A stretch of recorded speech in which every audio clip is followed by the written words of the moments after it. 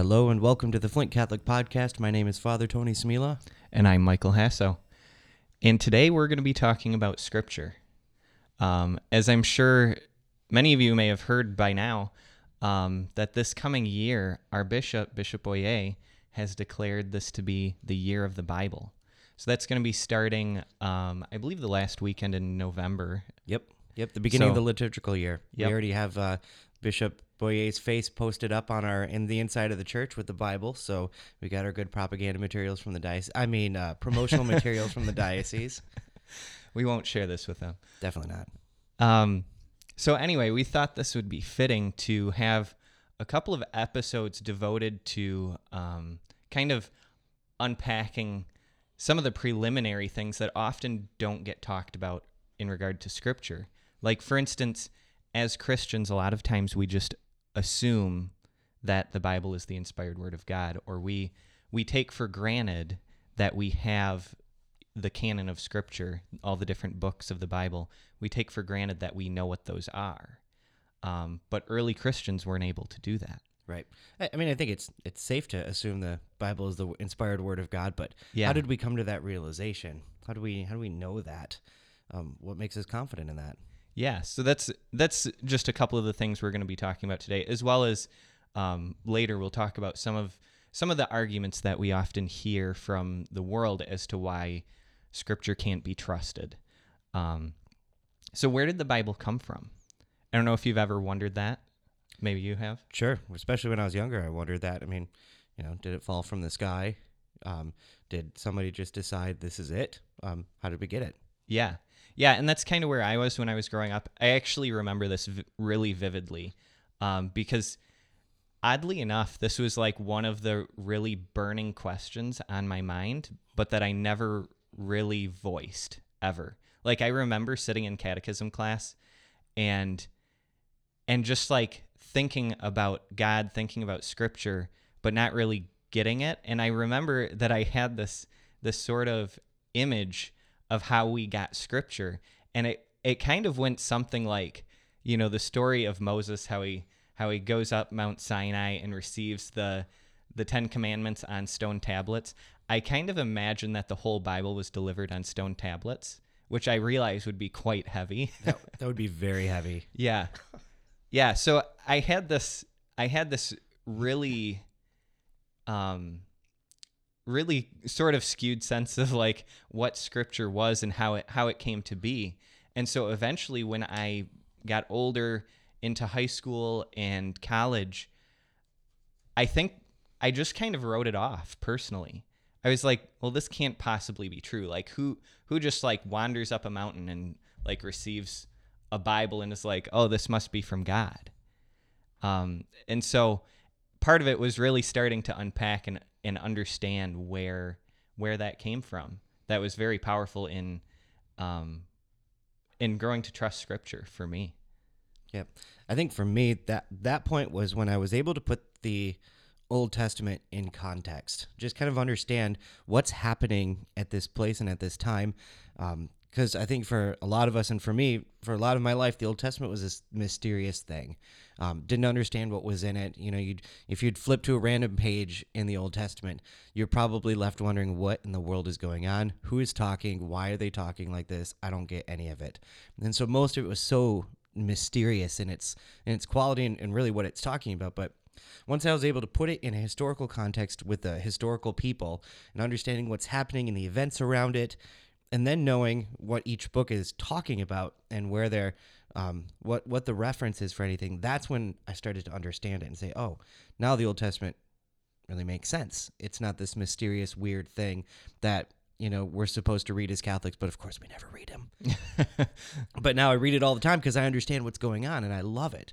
So that was a big moment for me, understanding it, putting it in context and seeing, okay, now I understand kind of where it came from and what was happening at the time to cause people to write these things and to compile them together. Yeah, and I think that word that you said right there, Father Tony, compile. Yes. Because, and you may have heard this before, but it's so like fundamental to understanding Scripture. The Bible isn't a book. It's really a library. Yeah. And actually, I believe the word Bible comes from the same word as library, if I'm not mistaken. Probably. And so it's important to not just put the whole Bible into just one context or one genre or whatever. The Bible comes from actually many different authors, but we say that the Holy Spirit is the one author. So the Holy Spirit inspired all of the authors, but there were many authors that wrote the different books. Yeah. And I would say, more important than anything else, I think, is to understand what you said earlier is the genre.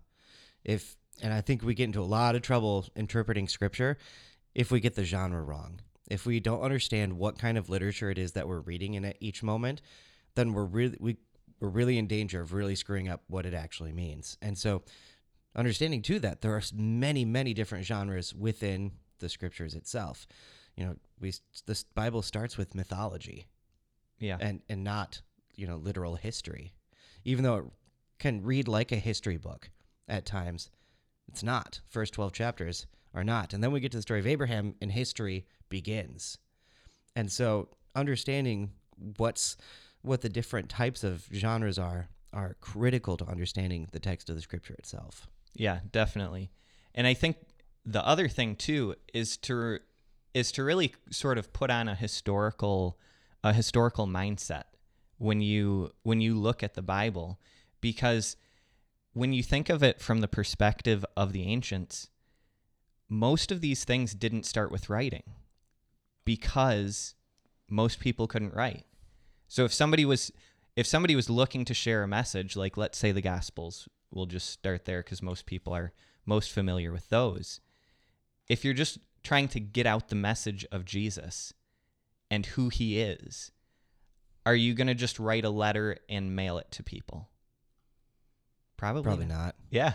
Probably not. I might send out a TikTok or something. Yeah. If they had that, that's probably how they would have done it. That's right.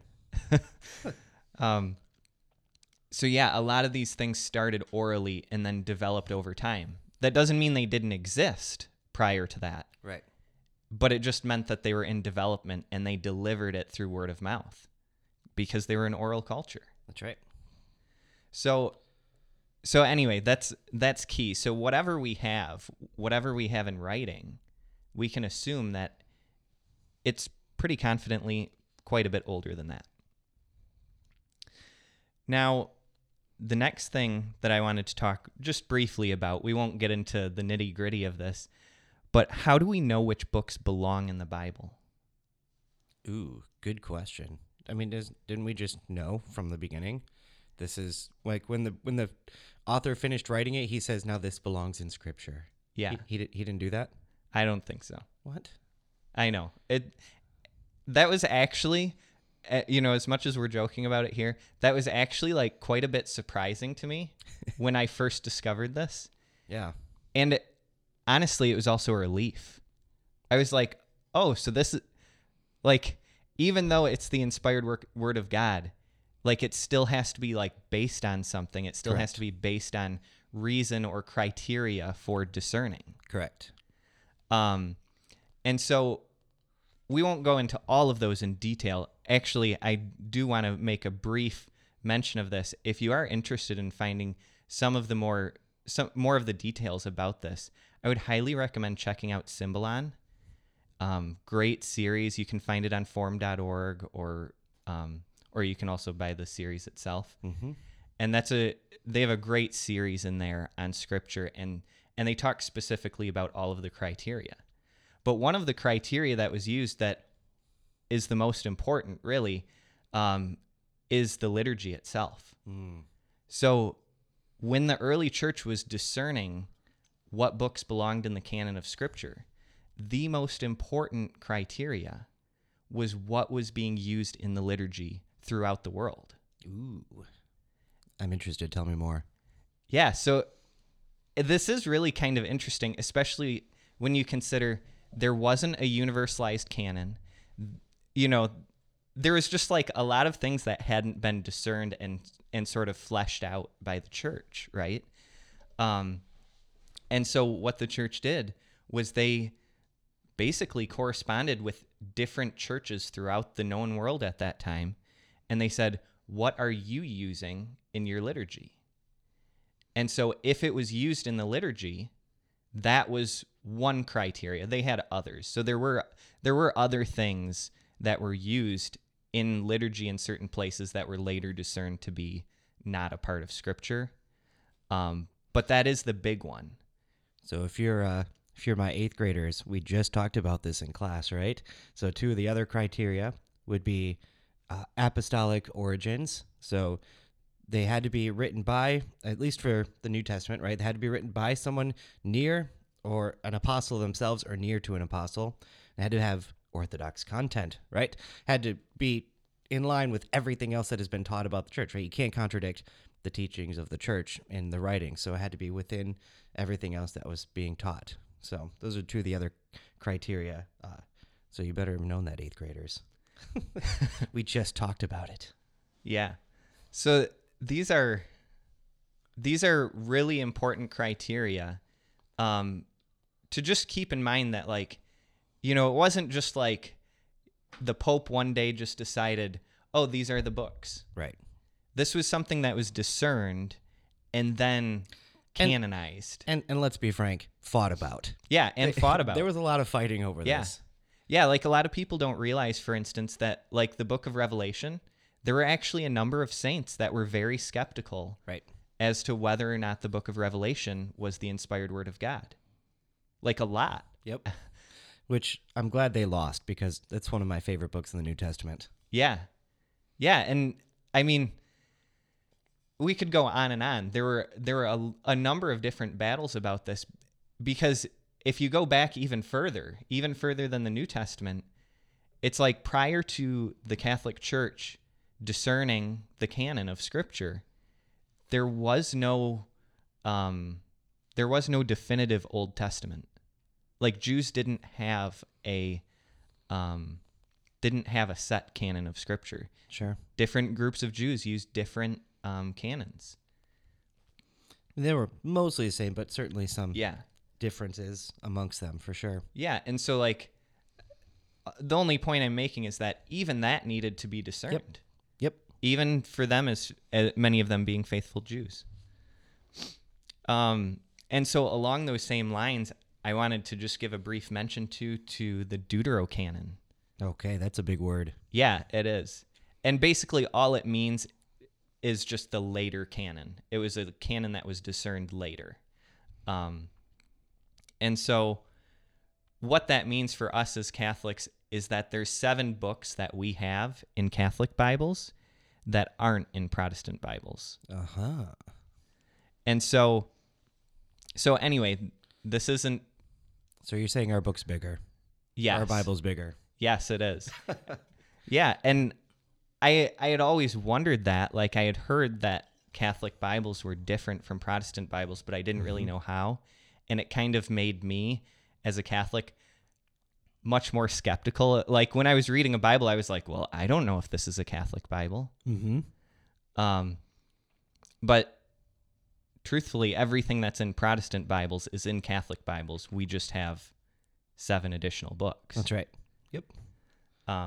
But that being said, it is still important as a Catholic that we are using Catholic Bibles so that we're reading from the full canon of Scripture. Yeah. Get the full Bible. Yeah. That's yeah, right. Don't get the abridged version. That's correct.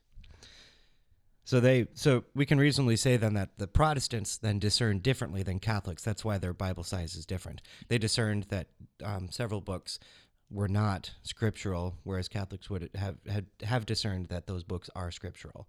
So there's a number in the New Testament, and there's a few in the Old Testament as well. So next, I wanted to talk about inspiration. What exactly does that mean? So the key here, when we say inspired, the key here is who inspired it, and that's the Holy Spirit. So I mentioned this earlier in the podcast, but basically the idea is that although there are many authors to Scripture, in one sense, like there's many people who authored the different books of Scripture, I should say, there's only one principal author, and that's the Holy Spirit, who inspired all of them. And so Dave Airbaum which is one of the documents of Vatican II, does a really good job of laying this out. And it's in paragraph 11. And basically what Dei Verbum says is that the authors, like the human authors of Scripture, consented to writing what the Holy Spirit wanted them to write, and nothing more and nothing less. Could I have gotten the Holy Spirit to do that during my term papers in school? It would have been nice. It would have been nice. Just exactly what my professor wants, nothing more, nothing less. Yeah. I don't know how you would have done convincing him that it was the Holy Spirit. Didn't have to, right? Holy Spirit knows. Yeah. Yeah, as long as the Holy Spirit knows. That's I passed, so I guess maybe that worked. Yeah. Yeah. That must have been the Holy Spirit then, right? Definitely. Not me. So anyway, it's important to keep in mind what we mean by inspiration, and that's first of all the Holy Spirit. And there's this idea that really runs throughout a lot of the church documents on Scripture, and it's what's known in theology as the incarnational principle. All that means, and this is I'd say a really easy way to understand what we mean by the inspiration of Scripture. And it's basically like, you've probably heard people say the verse from Scripture before, that God in Jesus became like to us in all things but sin. So in the same way, Pope Leo the 13th and others have said that the Word of God, as in like God's words, became like to human speech in all things but error. Ooh, I like that. Yeah. Yeah, and so there is this sort of analogy between the Word of God being made flesh and the Word of God becoming like human words in Scripture. Nice. I like it. So that was kind of our crash course on inspiration and what that is. Next, we're going to be talking about the interpretation of Scripture. So I think this is a big one, particularly for Catholics. Yeah. Because I don't know about you, Father Tony, but for me, when I was growing up, I definitely had this impression of like, I can't say much about Scripture, or I can't say much about my faith because I don't know it that well. I don't know it as well as my priest or whoever. And so I'm better off not saying anything so that I either don't embarrass myself or so I don't lead somebody into error. Sure. I mean, isn't that the job of one of those people in the offices in the Vatican, right? They do all that interpretation of Scripture for me, right? Yeah. And No. I believe they call... No? Wait, no? No? I know. It's shocking. What? Oh, no. But actually, we as the church, like the whole body of Christ, we all have a role in interpreting Scripture. And so what we're going to do now is kind of lay out what those roles are. So the first interpreter of Scripture is actually not the bishops, but the Holy Spirit. Yes. The Holy Spirit is the first interpreter of Scripture. Well, sure, it makes sense because the Holy Spirit inspired the text itself. Yeah, exactly. And so as it says in the Catechism, paragraph 111, sacred Scripture must be read and interpreted in the light of the same Spirit by whom it was written. That makes sense. Yeah. Meaning, like, you literally can't interpret Scripture without the Holy Spirit, without welcoming the Holy Spirit in. And then next, after the Holy Spirit, then we have the teaching office of the church, what we call the magisterium. That's right. That's right. Those are those offices in the Vatican that they try and, come up with fancy language for everything. Yeah. And so it's the magisterium's role, or one of their roles, to provide definitive clarity on Scripture where it's needed. So they don't define all of Scripture, just to be clear. Like the church hasn't defined every verse in the Bible, and this is definitively what it means. And I don't think it's even possible to do that. Yeah, exactly. And they know that. And so really the magisterium's role isn't so much to tell us what to think about Scripture. It's more to provide boundaries. Yeah. So that we know, okay, well, this interpretation, that's where we've gone sort of out of bounds. They're more like the referee. Sure. Yeah, and in another sense, the foundation to the rest to us interpreting Scripture as well. If you do an interpretation outside of the foundation, you're gonna fall over. So I like to think of it more as a foundation. If I'm in line with the magisterium, then I'm doing well. Yeah. Yeah, and that should really be our basis and our standard, and that's what ensures authentic development Yeah. in our understanding of Scripture as a church. So next up we have all Christians, so meaning lay people. Every person listening to this has a role in interpreting and defending Scripture. And this actually comes from Providentissimus Deus. That's another big word. What does that mean? So basically, it just means the providence of God. And it was an encyclical written by Pope Leo XIII. And basically what he says specifically in there is that all Christians have a role in defending Scripture. So he's specifically referring to people in areas other than theology. So if you don't study theology, you still have a role in defending Scripture. What? I know. It really is crazy. And what was even more shocking to me is when I first read this, I was like, wow, that's really bold words, especially for, the late 1800s. So the whole church has a role in defending Scripture. And so he specifically lays out, like, let's say you're a scientist. There's things that you can do in your research to defend Scripture. Or one great example, a local guy who's a parishioner here in Flint, who's a history professor at the University of Michigan. I actually have read a couple of his articles that have been about the history of the Catholic Church, specifically here in Flint. Interesting. And so there's this way in which, like, wherever we're at in life, we have a role in this. And there's great examples of this, even in our local community. So it's important for all of us to then be reading Scripture all the time. Yeah, definitely. I would agree. It's necessary. And then this is a quote from the Council of Trent, and it says, In things of faith and morals belonging to the building up of Christian doctrine, that is to be considered the true sense of Holy Scripture, which has been held and is held by our Holy Mother, the Church, whose place it is to judge of the true sense and interpretation of the Scriptures. Therefore, it is permitted to no one to interpret Holy Scripture against such sense, or also against the unanimous agreement of the Fathers.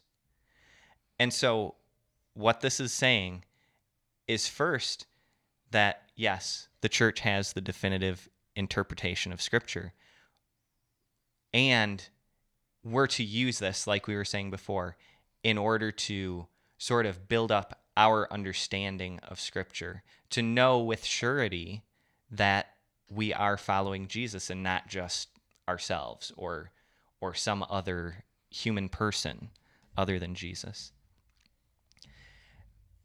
And then going on, it says, by this most wise decree, the church by no means prevents or restrains the pursuit of biblical science, but rather protects it from error and largely assists its real progress. A wide field is still left open to the private student. In those passages of Holy Scripture which have not yet received a certain and definitive interpretation, such labors may prepare for and bring maturity and judgment to the church. Oh, that's kind of cool. Yeah. So there's real latitude for lay people, for all of us, the Christian faithful, to have an interpretation of Scripture, to really dive in and say, okay, what's the Lord really trying to say here? Yeah. And truthfully, it's the saints who really give not the definitive interpretation in the way that the magisterium does, but they really do lend to the interpreting of Scripture. Sure. They do this principle very well. Yeah, because they're living it out. They're not just speculating, although many of them did study theology, but they were living out the gospel. Yep. And that gave Scripture its interpretation in many senses. So now finally, we want to get to a couple of common arguments. Yes. You've maybe heard some of these, or if you haven't before, you probably will eventually. Yep. These are kind of what we think are the biggest arguments against Scripture, and so we're just going to kind of talk through them. Sure. Sounds good. So the first one of these is the Bible is unreliable or unreasonable. Ooh, I like this one. So I get this one a lot. In fact, I've already gotten this by my 8th graders. How do we know these documents weren't altered, right? How do we know that the documents we have today, the scripture that we have today, is the scripture that was actually inspired by God and not just changed to fit what we want them to say? And I think my argument against that is the Bible. So if you look at the New York bestsellers list, right, New York Times bestsellers list, and you see the listings, there's actually a book that's taken off the list, and it's the Bible. Because the Bible would be number one every single week of the existence of the New York Times bestsellers list, and so they just literally took it off and said, well, it's assumed that the Bible is number one, and then we'll just start the list really from number two. So it's the most copied book in the history of the world. And that isn't just true in our day, but it's been true for all time. And so we have so many different copies of the scriptures that if there was that point and altering that would have happened, we would see it happening in real time. We would have the copies, and we would know that they've been altered. We have copies of the scripture that goes back, a couple thousand years. So like right from really close to the origins of them. We got the Dead Sea Scrolls, which really were a huge development in our understanding of the scriptures and seeing how close they were to what we have today, and that the scriptures really haven't been altered at all. And we'll definitely see errors by copyists that move on through time. But then when you compare them against other texts in that day, we can see that, there was an error here. This is probably the original word. This is probably where the error happened, because there are so many copies of this text and they're in so many different places, and the copies happen in so many different places. We can compare them against each other, and that's what a lot of current translations do, is they compare the texts against each other to see, okay, this is probably the most original text. This is probably some of the alters based on just human error, because we error a lot. And so being able to compare those has been very helpful, and that's how we can be fairly confident in the text that we have. Yeah, and truthfully, it goes back even further than the New Testament. A lot of people don't think beyond this just because, 2,000 years ago seems like a really long time ago. Oh, yeah. But we actually have fragments of Scripture that go back as far as 1700 BC. Yeah. It's pretty And incredible. so, just to give you a frame of reference, Jesus was 2,000 years prior to us. Abraham, from, Genesis, he was 2,000 years prior to Jesus. So we have fragments of Scripture that date back almost to the time of Abraham. It's pretty incredible. And so we can look at these fragments. Some of them aren't very big. It kind of depends what you're looking at. Mm-hmm. But we can see even from these fragments that they are substantially exactly what we still have today in our Bibles. Yep. So actually, according to most scholars, at least that would admit such things, the Bible is by far the most reliable ancient document I would agree. in existence. I would agree. Now, there is one area in which actually there have been some edits, and we can kind of see them, and we consider the edits actually part of Scripture. So we talked about the oral tradition, right? And especially this really pertains to the Old Testament. Talking about the oral tradition, a lot of the books that we have in the Old Testament reached their final form during the Babylonian exile. And so what we see is what looks like there was an original text to it, and then editors really kind of spruced up the works, and then found their final form. during that Babylonian exile, which is an important moment in the history of Israel. And it's really a point in which we come to understand the entirety of the Old Testament. I think one of the linchpins, the hinge moment in the Old Testament, is the Babylonian exile. You have everything that happened before, and then everything that happens after is completely different after the exile. And so we see a people without their temple, without their presence of God here on earth, and a people wondering, has God abandoned them?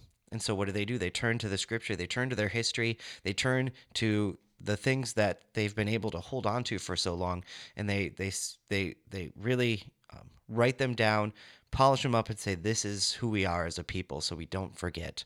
So we don't become Babylonians. We retain our Jewish identity, our Israeli identity. And that's what they had to do during the exile. And so we see scripture then becoming refined and their texts becoming, and that's really the first time they become really codified as well.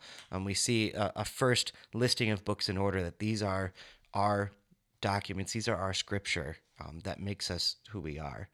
So even that moment, a lot of people can say, well, that's just, they've altered the texts beyond what they were.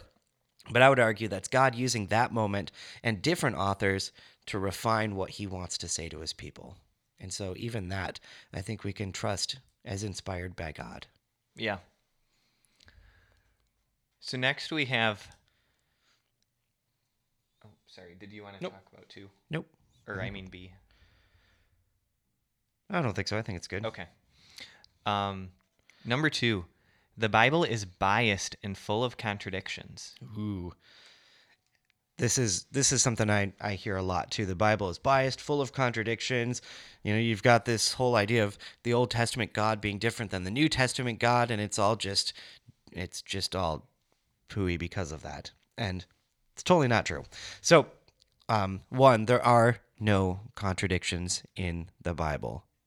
Let me repeat that. There are no contradictions in the Bible. What look like contradictions, I think, is just because there's a poor interpretation of Scripture happening in these places.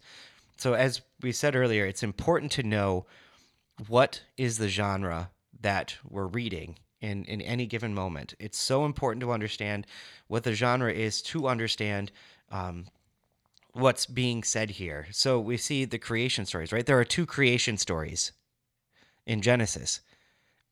Do they contradict each other? It kind of looks like it, right? Can you have 2 creation stories? No. What's the point of it? The point is not to show us this is how we were created, like literally physically. Doesn't matter. Like, that's not the point of the story. The point of the story is to show us this is why God created us. This is what he created us for. This is our purpose. God created us out of love, for love. And then especially in the second creation story, we see the fall of man. And so God created us good. Why does sin exist? Why do bad things happen? And so we see this truth trying to be told through the story, the narrative of the creation stories, Adam and Eve in Genesis. Was there an actual person, 2 people named Adam and Eve? Probably not.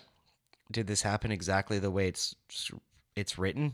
Probably not, but that's not the point, right? That's what a mythology is. It's a story that tells a deeper truth. Who are we? What were we created for? And so when we see people complain about the contradictions in the Bible, often it's because they're not looking at the genre. And typically it's because they're looking at the whole Bible as literal, instead of what it is just it's a whole bunch of different texts all put together. You have law, you have history, you have poetry, you have lyrics and song, you've got all kinds of things, mythology, all of these things put together. And if you're not conscious about what the genre is, then you're in trouble of misinterpreting the scripture. So, yes, we can trust what the Bible says because there are no contradictions. So one thing that can really help, because that can be very intimidating, right? Like, I don't know what the genre of the book is. It doesn't exactly say at the top of the page, this is what genre you're in. What can be really helpful is get a Bible with a really good introduction. And I think my favorite for that is called the Didache Bible. They've got really, really good introductions at the beginning of each book. And read the introduction to the book and see, okay, where is this book coming from? What's being told here? What kind of genre is it? Who's the audience? And it's got all these things listed out. And so to be able to read scripture based on that and let the introductions help you guide you through the book to know what you're reading is very helpful. Yeah, those are so useful. I can say that as somebody who started reading scripture as an adult. Having those sorts of introductions and getting to understand the genre and just the greater context, not only of scripture itself, but like where the author was coming from. Yeah. When I celebrate Mass on Sundays, I'll preview both of the readings, the first and the second reading, and I'll give a little bit of that context because it's important for us to know, how many times have we been at Mass and heard the first reading, we're like, where did that come from? What in the world is going on here? I have no idea. So I try and provide that. And, a lot of people are like, well, thank you, Father Tony, for doing that. I'm like, well, I do that because I oftentimes needed it myself. I would look at the first reading, preparing the homily, and I'm like, I have no idea what's going on here. Let me dive into that. And so I always want to share that with the people at Mass as well. So it's really important to do that. Yeah, and it's so Catholic too. It actually comes from what St. Thomas Aquinas has to say about how we as Catholics interpret Scripture.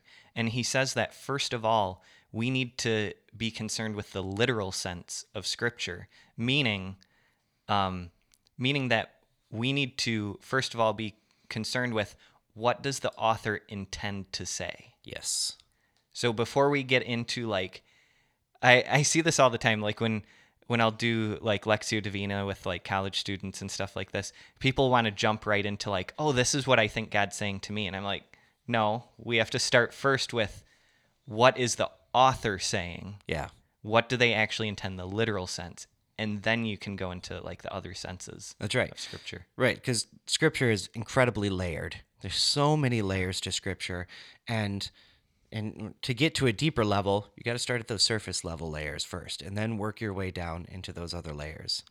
And those surface level layers really help us to dive deeper into it and making sure we don't move into error at that point. Yeah, so important. Yep. So, Father Tony, how about faith and science? Like we hear a lot of Yes. discussion about this today. I know I've personally known people who have left the church because they figured they're based on reason. They want to only follow what is reasonably true, and they think that faith and science sort of contradict each other. Sure, and if you look at the way they define those terms, they would have to contradict each other because faith, in their minds, is not using reason to come to a conclusion, whereas reason is using reason to come to a conclusion, or science is using reason to come to a conclusion, and I reject that premise on its face. Faith requires the use of reason. Faith and reason go together, just as faith and science go together, and it would make sense too because if we believe that God created all of this, He created science as well, and so it can't contradict anything that the Scripture says. Scripture is not going to contradict reality because Scripture is the manual for reality. So it can't contradict reality. If your interpretation of Scripture does contradict reality, well, then I would argue you have a bad interpretation of Scripture. So the big one we hear all the time, right, is, and especially we see, we go back to the creation story, and we hear evolution and creationism are opposed to each other, and they can't exist together at the same time. And if you believe in creationism over evolution, well, then you better walk away from your faith. And I reject that premise as well, because you can believe in the theory of evolution and that God created everything in the Bible. He created everything. Everything that the Bible says is true.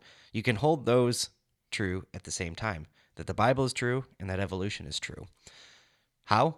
In my mind, it's perfectly reasonable that God used evolution to bring us to where we are today. And as I said earlier, the creation stories are mythology, so we don't have to believe that, the world was created in 7 24-hour periods. We don't have to believe that. That's not the point of the story. The point of the story is, why were we created and what were we created for? What was our purpose? And that can still be true along with evolution. Yeah, that's so important. And I think another key factor in understanding not only scripture, but like the teaching of the church in general is what I mentioned before in that quote from the Council of Trent, where it says the church has the authority to basically say, sorry, I'll get back to that.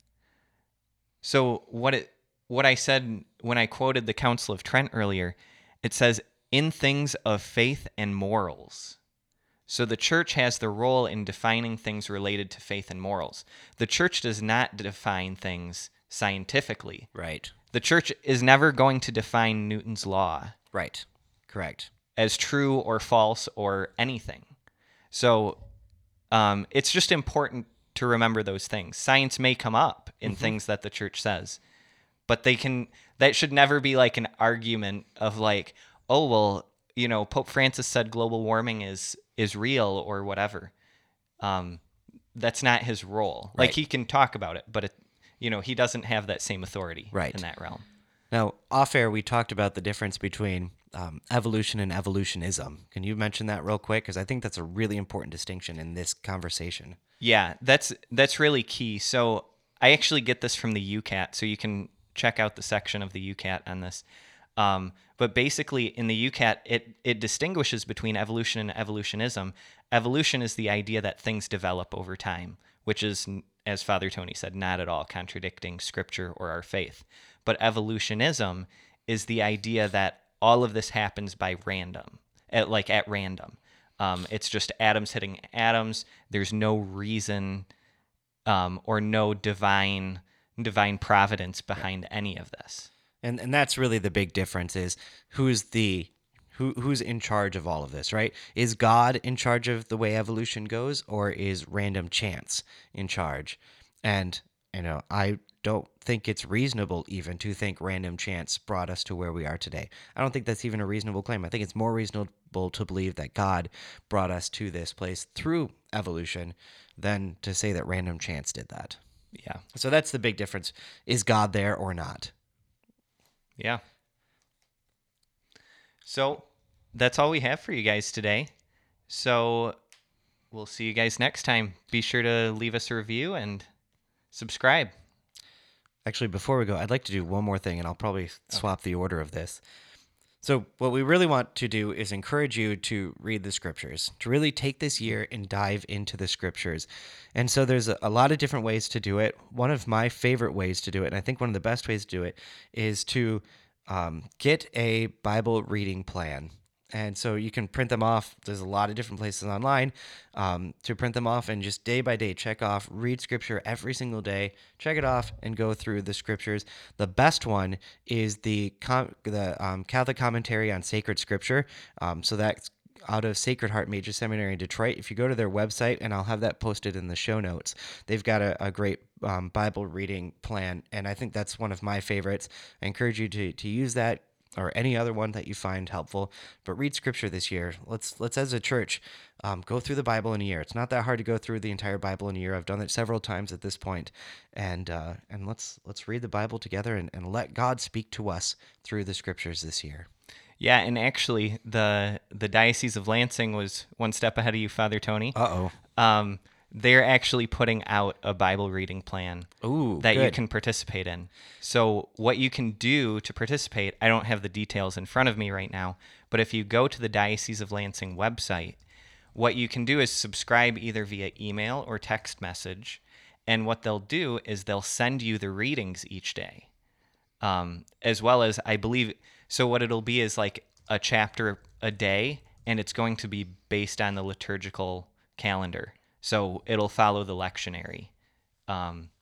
Nice. Yeah, I hadn't heard that, so I'm glad you mentioned that. Yeah. So starting on the first Sunday of Advent, November 29th, he will text you a daily reading from the Holy Bible for you to read and meditate upon.